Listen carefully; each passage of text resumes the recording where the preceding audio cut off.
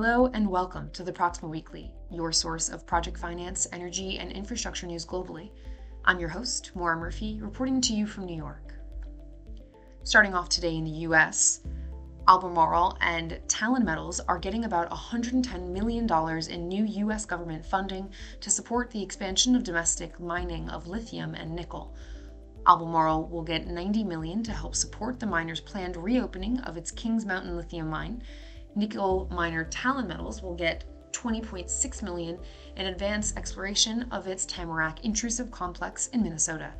The funding comes as the U.S. battles to secure self-sufficiency supply of minerals critical to producing batteries for electric vehicles and other products needed for the energy transition. Albemarle envisions reopening the Kings Mountain mine with an initial annual capacity of 50,000 metric tons in 2027.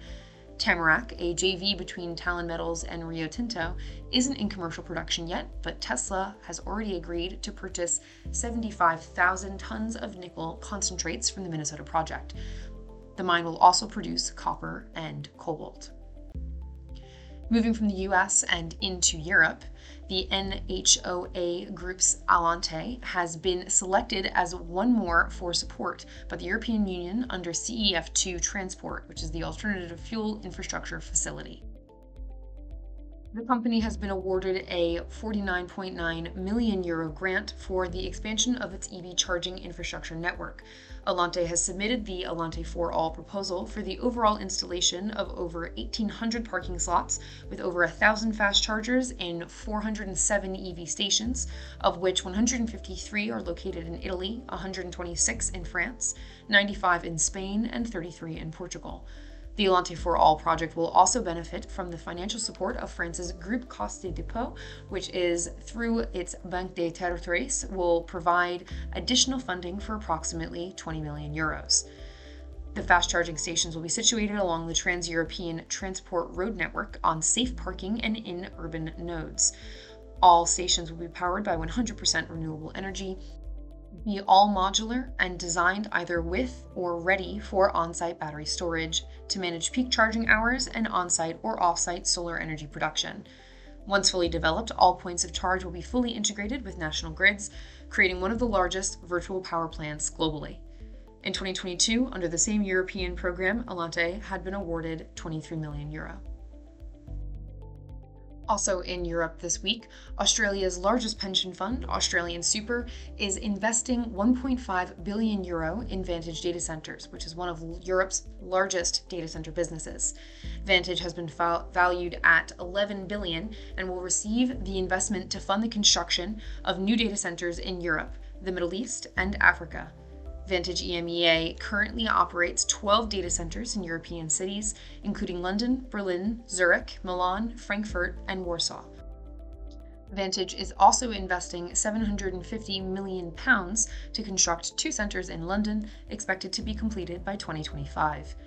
The investment is part of a broader trend of institutional investors pouring billions of dollars into digital infrastructure to support the growth of cloud computing and artificial intelligence. AustralianSuper sees the investment as just the beginning of its involvement in data centers and plans to provide additional capital and target properties owned by other private capital groups. Moving to the Middle East and Africa, the African Development Bank has approved $104 million in financing to the Ethiopian government for the financing of a transmission project to improve power supply to the eastern part of the country. The financing includes a $52 million grant from the African Development Fund, the bank group's concessional lending arm, and a $52 million soft loan drawn from Korea's Economic Development Cooperation Fund under the Korea-Africa Energy Investment Framework Agreement.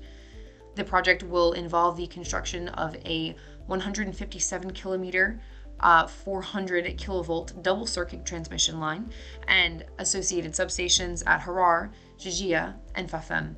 These will boost the power capacity in the eastern part of Ethiopia.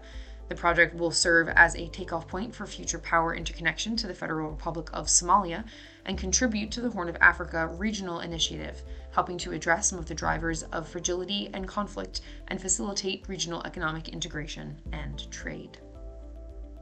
Continuing in the Middle East and Africa, the African Union plans to launch a new African credit rating agency next year to address the group's concerns that ratings given to countries on the continent were unfair.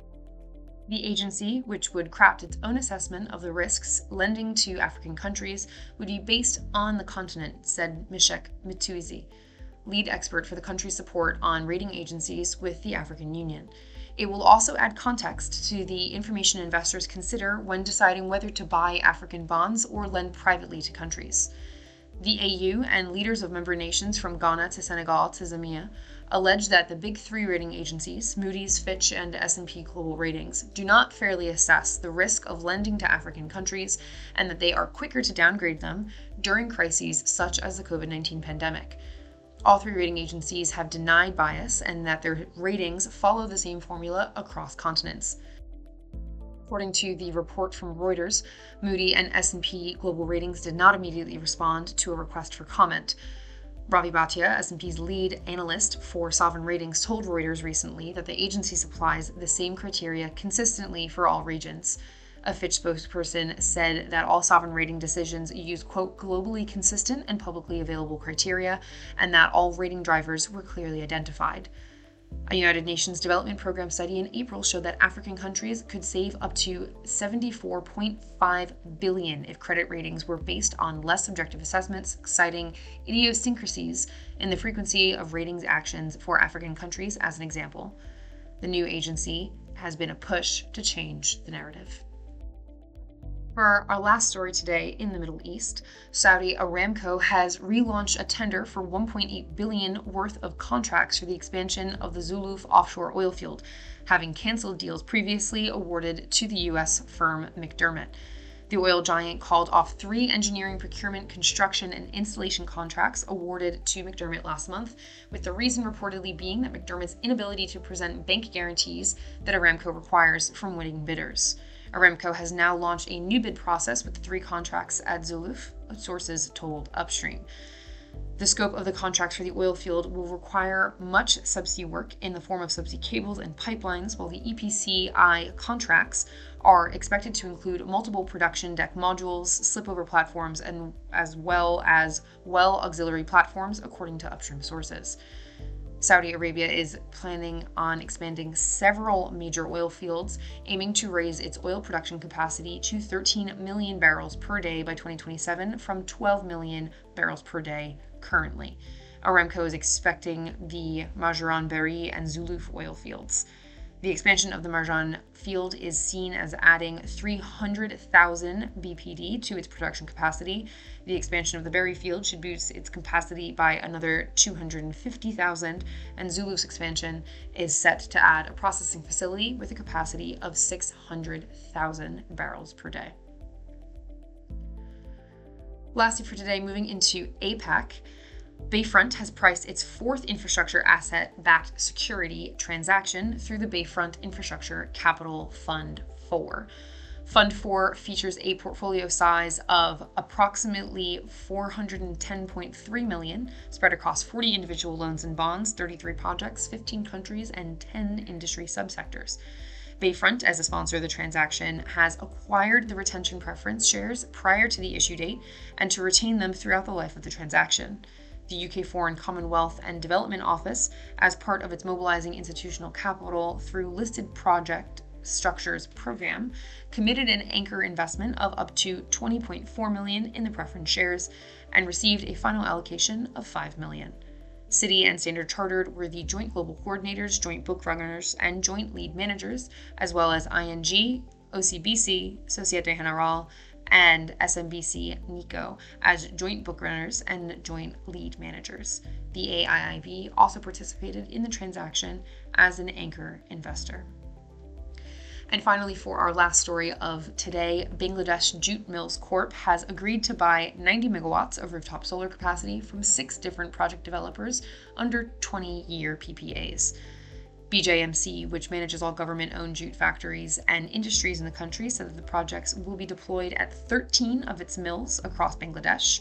The project developers were selected through a competitive tender and include Chint Solar Bangladesh, Solarian CNI Creative Center, Copenhagen Urban Solar Parks BD Consortium, Top Points Trading, Lesso Consortium, and Bay Trina Consortium. The move follows a change in government regulations that now permits foreign companies to wholly own renewable energy projects, removing the previous 80% foreign investment limit. And that's all for this week. If you're interested in learning more about any of these stories, then please do visit us at proximoinfo.com. Until next week.